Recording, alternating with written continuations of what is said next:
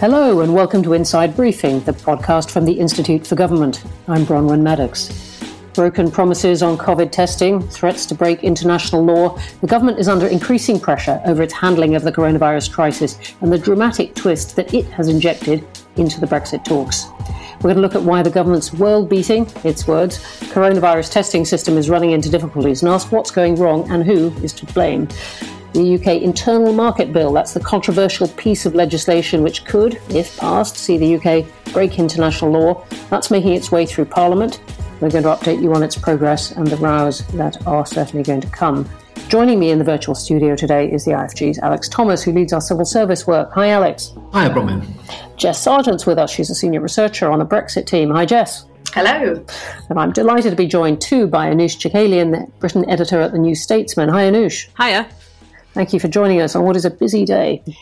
Let's get going. Testing was meant to be the answer, at least until a vaccine arrives, to getting the country moving again after the lockdown. In the words of the Health Secretary, Matt Hancock, just a few months ago, if in doubt, get a test, because that is the most important thing people can do to help control the virus across the country. He now admits that the testing system faces an enormous challenge after a sharp rise in people seeking those tests. So, Alex, what is the government blaming for these problems? So they're trying very, very hard not to blame the general public for seeking too many tests, but in the end, they're blaming the general public for seeking too many tests. So they are very clear that the sort of testing capacity has held up. And if you look at the statistics, which have come out just in the last day or so, the testing capacity is steadily continuing to increase, although there are clearly some problems around the logistics and increasing delays in the results coming out, which does point pretty clearly to an increase in demand associated with people going back to school, going back to work, and also seeking a test when, because the government would see it, they don't necessarily need one because they don't have symptoms. So essentially the government say it's an increase in demand. Matt Hancock and the Prime Minister have acknowledged the system, as you say, is facing huge pressure and have said essentially that it will and needs to be sorted out in the next couple of weeks. Anoosh, I mean, schools are back, people are returning to offices. These are some of the things prompting the desire to have more tests. Shouldn't the government have seen this coming? Well, absolutely. I mean, it spent all of summer basically saying people should go back to offices, people should eat out. It's their sort of patriotic duty to start stimulating the economy again. And Boris Johnson was unequivocal about the most important thing being children going back to school. So really, if those were its priorities, then it should have found some way of balancing that risk with the increase in the number of cases of coronavirus, which, of course, we've always known would be coming back around, particularly from our neighbours in Europe. So it was foreseeable. And it just, I think, goes to show that this government from the start really has been putting spin and rhetoric before actual substance, and perhaps not levelling with the public about things that it doesn't want to tell them and things that might be unpopular or disappointing. Well, what would those be in this particular case? Because look, this isn't easy, and the government said, "Okay, we want you to get a test so that you can get back to work. So if you've got symptoms or something, you don't have to sit at home and your whole family sit at home with you without knowing whether or not you've got the test." On the other hand, it is difficult to get an awful lot of these tests, rolled out. So what do you think when you say it's not being straight with the public? What is the thing that it should have said? Well, I think, for example, if it wanted schools to go back and to be able to manage the number of people who would need to self-isolate and get tested with that big mass return to normal life, then perhaps the idea of everyone going out to eat in restaurants wasn't the best thing to balance that risk, even though that was a popular policy that seemed to work well in terms of stimulating the economy. So, that was a popular policy. People enjoyed it. I'm sure the government enjoyed the success of the scheme. But then, of course, the result has been a lack of balance in the rise in risk. So really, if it had spent all summer saying we want to prioritise children going back to schools, and that means all of us having to make sacrifices, including businesses, then that probably would have been a little bit more straightforward, probably, less popular, but that would have levelled with the public and perhaps kept cases under control. And I think Anoush is right that the sort of substance of the government's actions has helped create these circumstances. But there's also something really basic about just the communications, the messaging. Just a few weeks ago, the government was emphasising that tests were free, that you should get a test, that you should, even if you hadn't necessarily got symptoms, but that you were worried about contact, you should get a test. And now that messaging has completely turned on its head. So there's something basic about sort of communications discipline as well, I think. Well, but they still want people to get a test. They just rather coyly acknowledge that you may not be able to get it very, very quickly. I mean, just take us a bit into the mechanics of how a government can roll out a big program like this. This is a government, suddenly deciding, okay, we need lots and lots and lots of tests. What are the obstacles to getting that done? So it's really complicated, and it is a big logistical exercise. That doesn't mean the government can't do it or shouldn't be able to do it, or we shouldn't expect them to deliver these sorts of things. But there's a sort of fearsome logistical operation, from setting up the labs through to organising the distribution of tests, and then the whole process by which they are taken through the system. NHS Test and Trace, the organisation that is set up to do this, has vast amounts of money, vast amounts of people. The government really has thrown everything at it. But in the end, it's a big logistical coordination exercise. There are lots of flow diagrams and charts, and that involves in the end a lot of people acting in sort of full synchronisation with each other in order to get this very, very complicated process through. There is an argument that the government made its job harder by creating these different pillars. So some tests are managed through hospitals and others are managed in the community by centralising with these enormous Nightingale laboratories rather than using the existing public health architecture and boosting that. But they've effectively created an enormous system from scratch, which is very impressive on one level, but it's clearly fragile, as we're seeing now. Mm. Anoush, what about the role of Dido Harding? As a Tory peer, and she's been put in to run this, and then also given the job of running the successor to Public Health England, the National Institute for Health Protection, as it's called. I'm sure we'll all become familiar with that. Do you think it works, putting in a single person to try to deliver an enormous operation like this? Does it help concentrate minds, or is it a kind of evasion? I think it depends on who that individual is. So, if you do have someone who commands confidence in the sector, someone who has that experience and the credentials to run, whatever initiative you're trying to run, then it follows that should work well, because people working within that sector will have the confidence in that person to deliver. Dido Harding was a controversial appointment because she is seen as someone who is close to this particular administration, and so it may be seen as an appointment of and an appointment in the style of this number 10 in particular, of appointing people who are close to them to run things rather than the people who are perhaps the best equipped to run things. So I think that the goodwill may have been lost in an appointment like that, which obviously does have an effect on the sort of morale and the goodwill throughout the system. So I do think that perhaps that's an example of where number 10 sometimes fails in trying to keep its sort of friends close and running things in such a centralised way. Another thing that could be a sticking point is bringing Public Health England into that NHS Test and Trace body to try and centralise the entire system at a time when everything's in flux. Just trying to reorganise an entire institution that's running something that's constantly being scaled up and tweaked and changed depending on very fast changing circumstances. That's another controversial decision. So I don't think you can place the blame on Dido Harding as an individual in itself, but I do think that decision is an example of a number 10 who are apparently not that sympathetic or conciliatory towards people who may disagree with the kind of appointments that they make and the way that they run things. We'll have to see. She's going to have quite a lot to say over the coming days and weeks, I think, to Parliament. Jess, you keep a very close eye for us on what's going on in the devolved nations. Tell us how the testing is turning out in Wales, Scotland and Northern Ireland. So we have seen some similar problems to the ones that are happening in England, particularly in Wales, less so in Northern Ireland and Scotland, but I guess it's also worth remembering that schools returned much earlier in August in Scotland and Wales. But there have been some problems that have been created as a result of the kind of UK-wide backlog. Because it's quite interesting that even though health is very extensively devolved, and we've seen the four governments take different decisions in a number of different ways, but testing is actually one of the areas in which there's been very close cooperation. So at the beginning of the crisis, on the agreement of the devolved administrations, the UK government and the Department of Health and Social Care has been responsible for rolling out community testing across the UK, so setting up those driving centres and establishing the kind of lighthouse labs.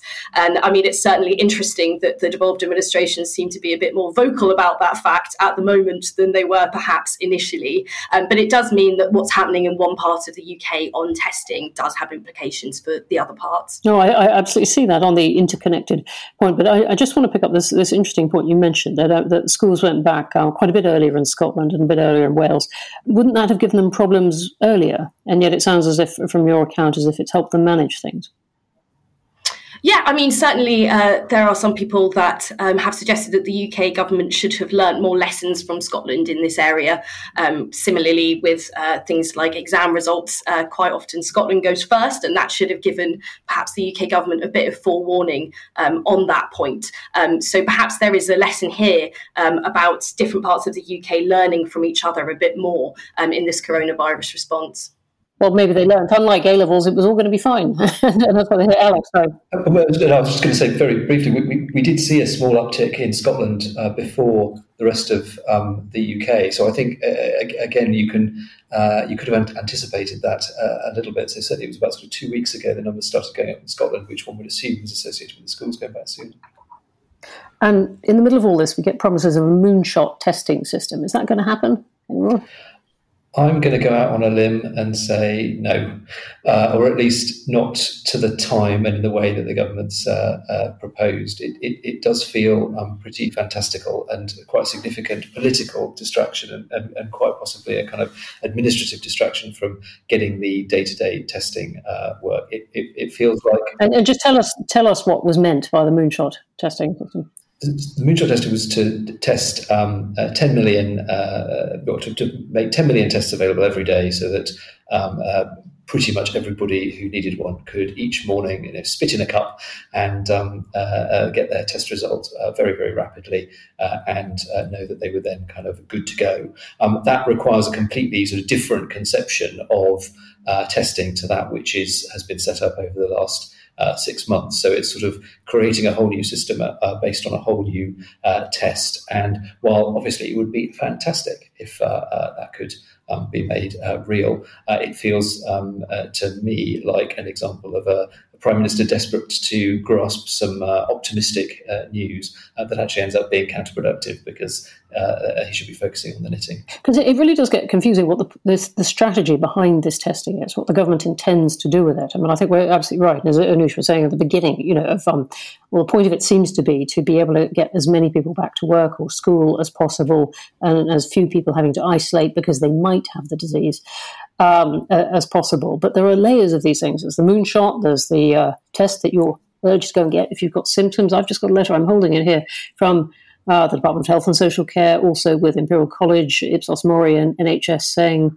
take part in the largest COVID testing research study in England. Tick here, we'll send you a test, send it back, and this is intended to show how many people currently have the virus. Obviously, testing is a good thing, but you've got to know what you want to do with it. I think that's right. It goes right back to what Chris Whitty said near the beginning of the outbreak, which is increasing testing capacity is all well and good, but you need a strategy for that. It's not sufficient on its own. That strategy needs to be informed by the medical and scientific evidence base, but also, as Anoush was saying earlier, by a sense of how you want to open up the economy and people's lives and what trade-offs you're going to make. And Anoush, we've been talking about testing. What's happened to the tracing bit? It's gone very quiet. Yes. Good question. Obviously, you can't really trace without the testing there. So, you can't have one without the other. And this is another example, I think, of the problem with announcing. So the test and trace system was supposed to be world beating. There was the original testing target announced by Matt Hancock, which was met, but only through chicanery. And there was a sort of a chastisement from the UK Statistics Authority there. So they did get sort of chastised for how they presented those testing figures, although they did increase capacity. He did meet them, though, in the end, didn't he? But I mean, the question is... yes, but on the day that it was supposed to be met, it turned out that it was tests that were being sent out to households. But we're talking about tracing, not test, not testing, which I think that row was about. Yes, the actual tracing. Yes, and the apps. Yeah. Yes, and the app is another. I'm saying the app is another example of that pattern. So something that was promised that was not delivered. Like you were saying with the Operation Moonshot as well, that seems like something that will be an overpromise and something that will be under-delivered. And I think the big problem with all of this, not only does it make it confusing about when you're supposed to seek a test, the idea of the test and trace system is that it's trying to work out how many cases there are in the community and give you instructions of what to do if you've been in the vicinity of someone who tests positive. You can't do that at the same time as saying, well, actually there needs to be a hierarchy for tests because, we're not able to process as many as we need to with everyone going back to school as is happening now. And then Moonshot suggesting that everyone who needs to get a test can get tested. That's very confusing. And I think when all of these things start failing and missing their targets, then you lose that public trust. And we've just seen, some latest polling that shows the biggest slump in approval ratings for the government's coronavirus response. And when you start losing that public trust, you lose the public goodwill, the cooperation that you need to be able to fight a virus like this.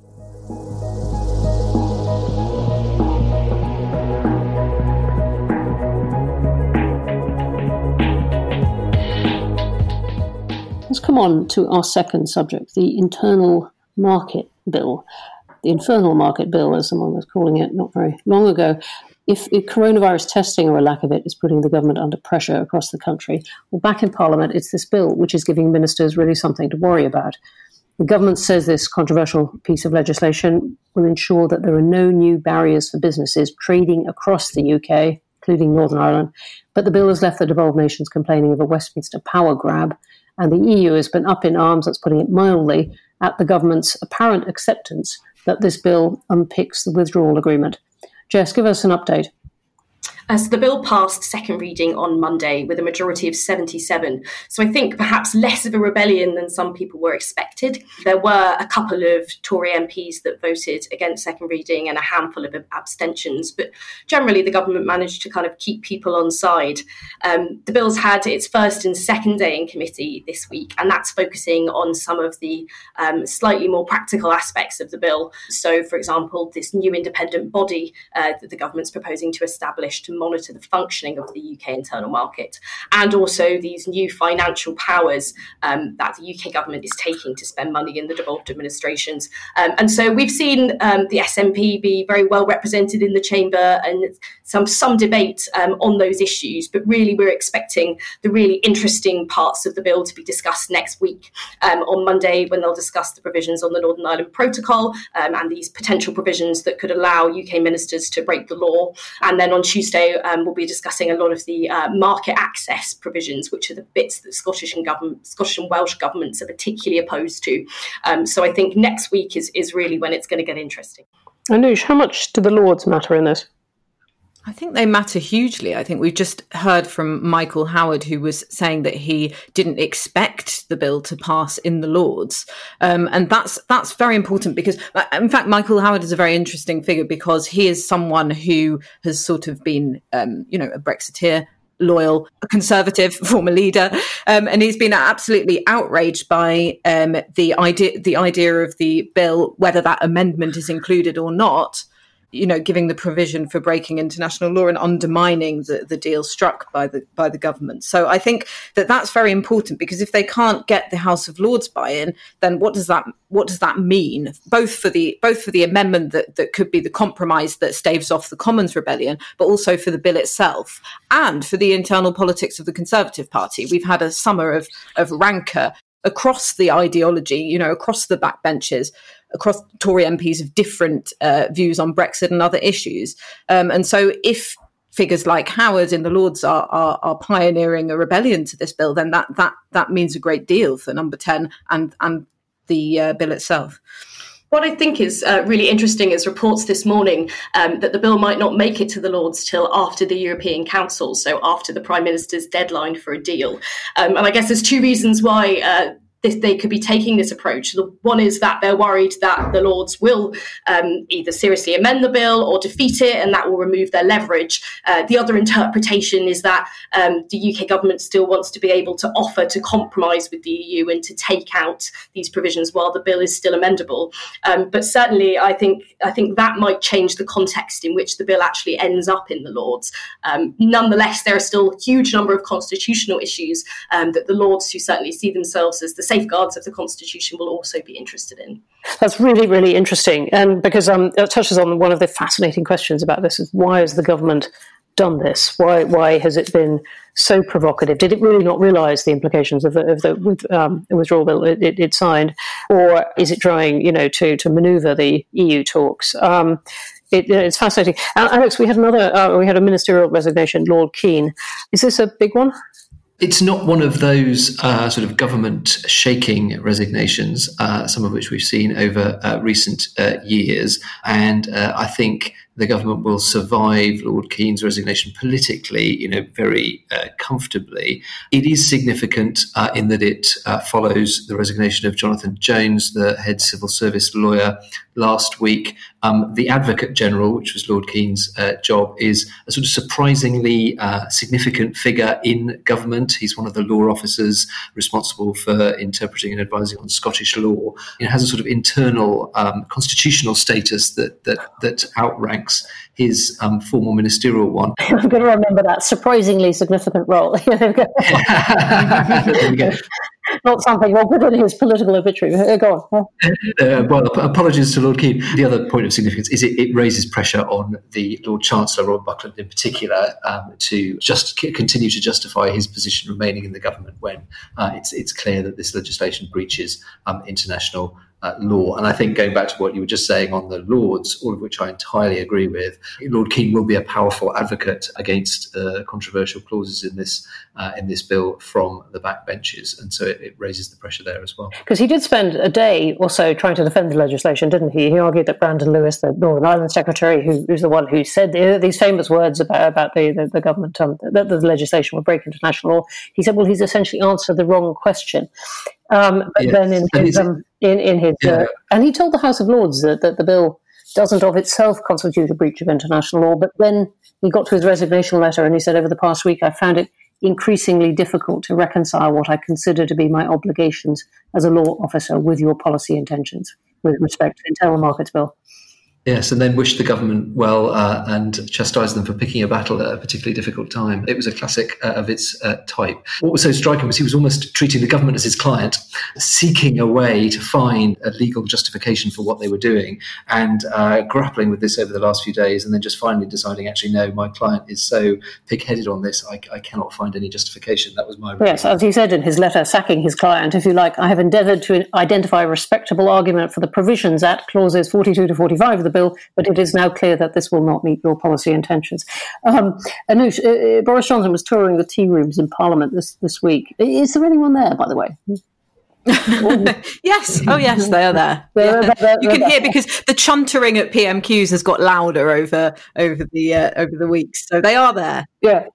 So not a pointless circuit of the building. Is that a sign that he knows he needs to woo his MPs, and this is not a government that's spent a lot of time on its backbenchers? Yes, absolutely. I think that's a correct summary of the situation. Boris Johnson was never a politician who was said to have roved the tea rooms, even before his time as Prime Minister, and so you can tell because Number 10 has not always been forthcoming in reaching a handout to backbenchers who may be unhappy, or ministers who may have lost out during reshuffles, for example, all the usual kind of tender loving care that successful Number 10 operations have to give to their MPs.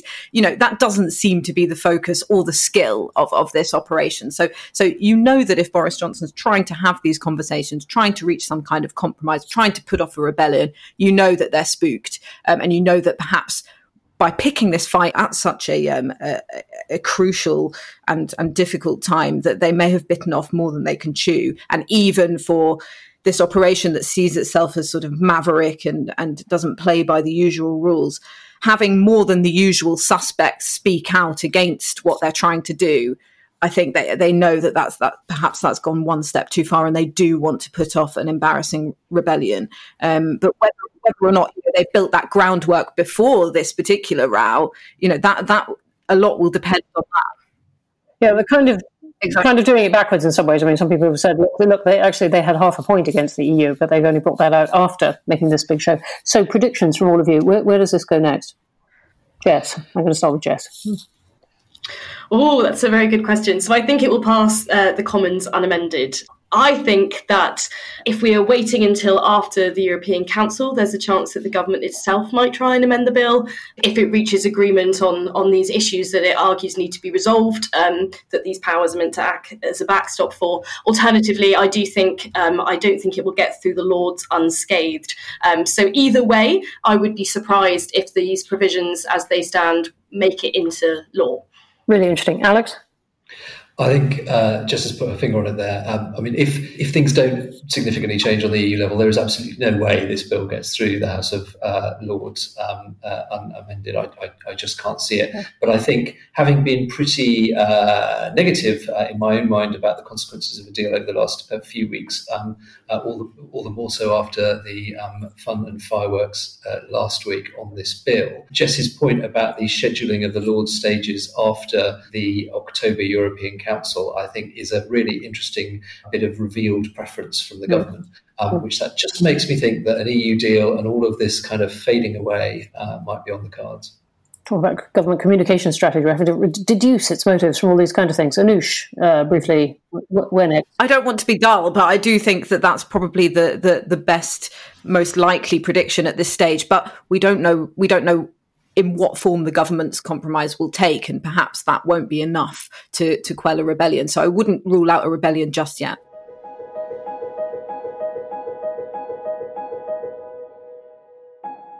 Okay, well, let's stay on the subject of stumbling blocks with negotiations with the EU, but turn to a completely different one, the question of state aid. That's the regulation of domestic subsidies that the government might give companies. The EU wants the UK to continue to respect EU state aid rules, but the UK doesn't want to be constrained anymore by those rules. So where is this going to end up? Well, the IFG's put out a new paper saying the government should adopt its own state aid or subsidy control regime, regardless of whether it strikes a deal with the EU or not. And Tom Pope, an author of the report, is joining us now. Hi, Tom. Hi, Bronwyn. So tell us, why should the UK bring in its own state aid system? Because a strong domestic restriction on subsidies is in the UK's own domestic interest. I think it's really interesting how this subject has mainly been framed, understandably, through the prism of EU-UK negotiations and about what the UK needs to commit to satisfy the EU. But the argument that we make in our paper is that actually, just from a purely domestic perspective, there's a lot for the UK to gain. Having those restrictions on subsidies, not a total prohibition, but a restriction on some subsidies, can help the government to target its policy priorities with the right subsidies. So I think an important point here is that, not all subsidies are harmful, but some are, and some are just a waste of money. And we want a regime that's going to weed out those bad subsidies and ensure that we're getting good value for public money.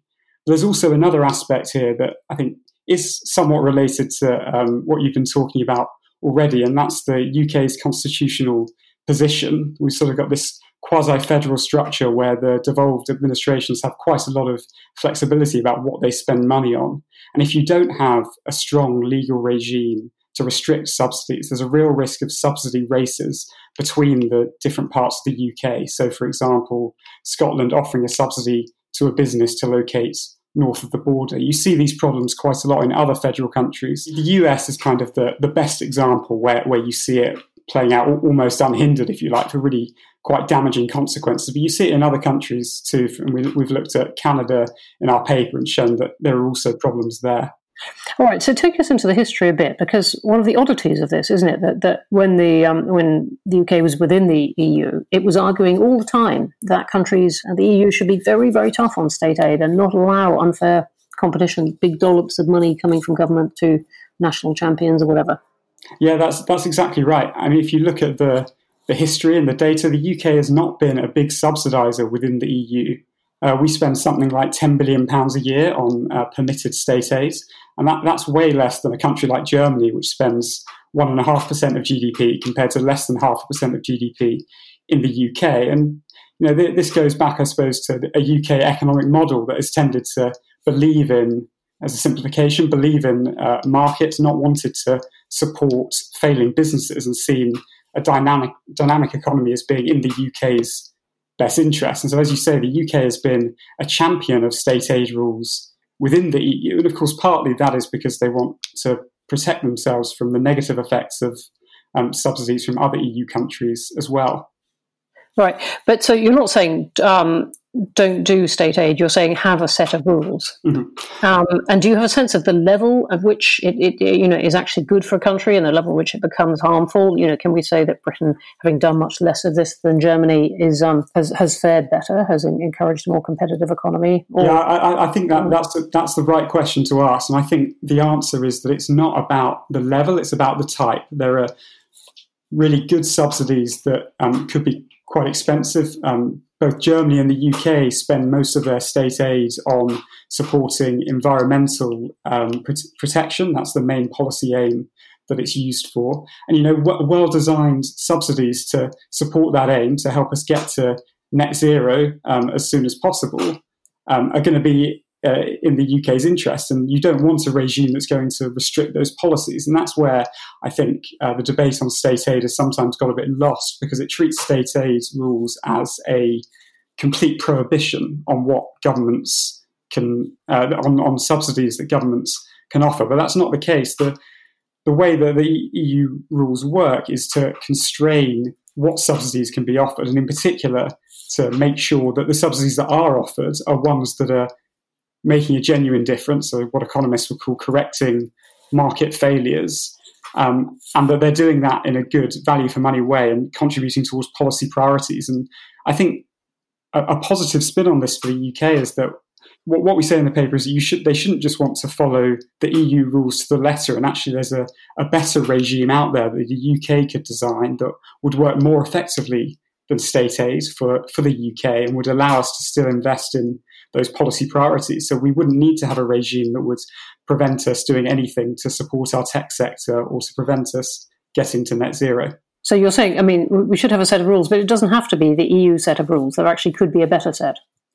That's right. And the EU rules set out, there are many good features of the EU regime. And I think there are some elements of that the UK would do well to copy. So, for example, I think a regime that operates by having a strong independent regulator is going to be more effective than one that relies on potentially politically messy negotiation or agreement through the courts. But there are ways in which the EU regime is overly restrictive, or in which it in particular imposes administrative burdens on, for example, small businesses. So the EU regime has a very low de minimis threshold. And what that means is that even quite a small subsidy to a business that isn't really going to do very much harm can nonetheless be caught in these state aid rules. And that means that businesses and public authorities need to do quite a lot of work, employ lawyers to make sure that they're complying with the rules. The UK could take a different approach and have a higher de minimis threshold, only worry about those big subsidies that really are going to risk harming competition in the UK. And we can also tweak or change more fundamentally the exemptions that we have. If there are particular ways in which the UK wants to support the priority of levelling up, for example, we could do that by tweaking the exemptions to the system, making explicit allowance for policies that are effective at reducing productivity gaps between different regions of the UK, for example. Hasn't coronavirus blown all this out of the water, though? We were talking about nice rules for what would the government do, and some sort of billions of pounds here and there, and here's hundreds of billions of pounds being poured into the economy. No country really trying to set rules on what other countries do; they're just trying to keep it afloat in their own particular way. And the Chancellor having essentially complete freedom to devise what he wants, subject, of course, to looming problems with national finances. So is this something a bit academic, given the emergencies that all countries are facing?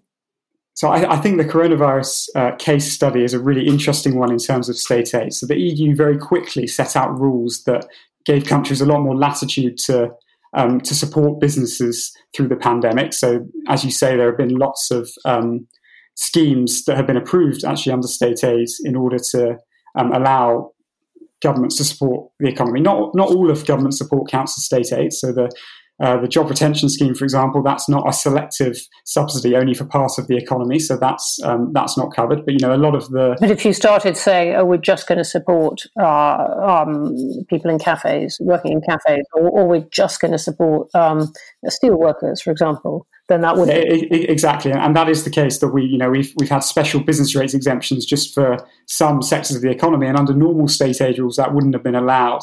I think it's interesting, particularly talking to people in the EU in favour of these rules. They would say that the coronavirus crisis has shown why the rules are so necessary. Because if you look at the aid that's been approved under the special coronavirus exemptions, more than half of it has been spent by Germany, and so what that's going to do is allow the sort of German businesses to be better shielded from the crisis and then to emerge from it in a stronger competitive place. And what advocates of state aid rules would say is, well, actually, this shows exactly why we need these rules to prevent the bigger, stronger parts of the EU from souping up their businesses and giving them an unfair competitive advantage. So let me ask you, whether this is really going to be the hill on which hopes of a Brexit deal die, because that's how it looks at the moment. And the EU is saying this, more than fish, more than all kinds of things, this really, really matters. And you cannot possibly imagine, you in the UK, that we're going to do a trade agreement with a country that won't even tell us what its state aid rules are going to be. Now, is there the room for compromise there if the UK came out with a set of rules? Could there be a compromise there? So I think a compromise is possible. It's not easy. I mean, what we do say in the paper is that the EU starting position, which was that the UK should continue to follow EU rules wholesale, was not an acceptable position. It was understandable why the UK wasn't willing to accept that.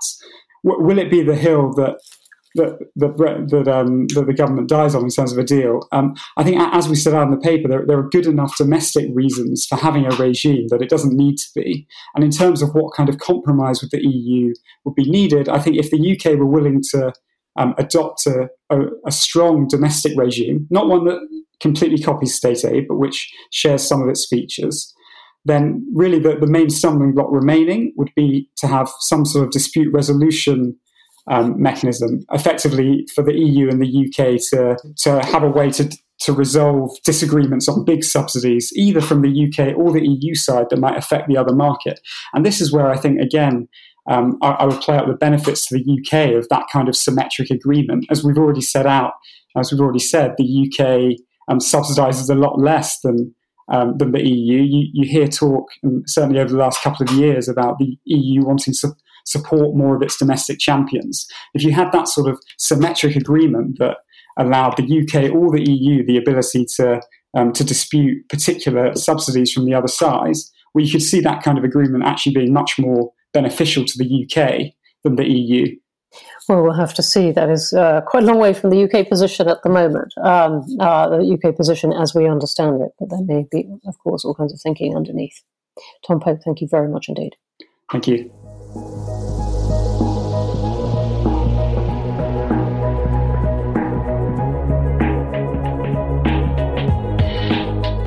And that's the end of this week's Inside Briefing. My huge thanks to Alex Thomas, Jess Sargent, and our guest Anoush Chakalian. Thanks for being with us. Thank you very much indeed to Tom Pope as well, and thank you all at home for listening. If you enjoyed this episode and want to hear more of our discussions, then please do check out our sister podcast, IFG Live. On Monday, we're going to be running a day of special fringe events as part of the Labour Party's online conference. So do tune in to a range of discussions with speakers, including David Lammy, Lisa Nandy, and Annalise Dodds. The events are going to be live. Check out our website to register, or listen back afterwards at Apple Podcasts, Acast, Spotify, wherever you get your podcasts. And you can find all of our work, including the new State Aid Report, at our website, instituteforgovernment.org.uk. See you next week, when we aim to deliver another world-beating episode of the podcast.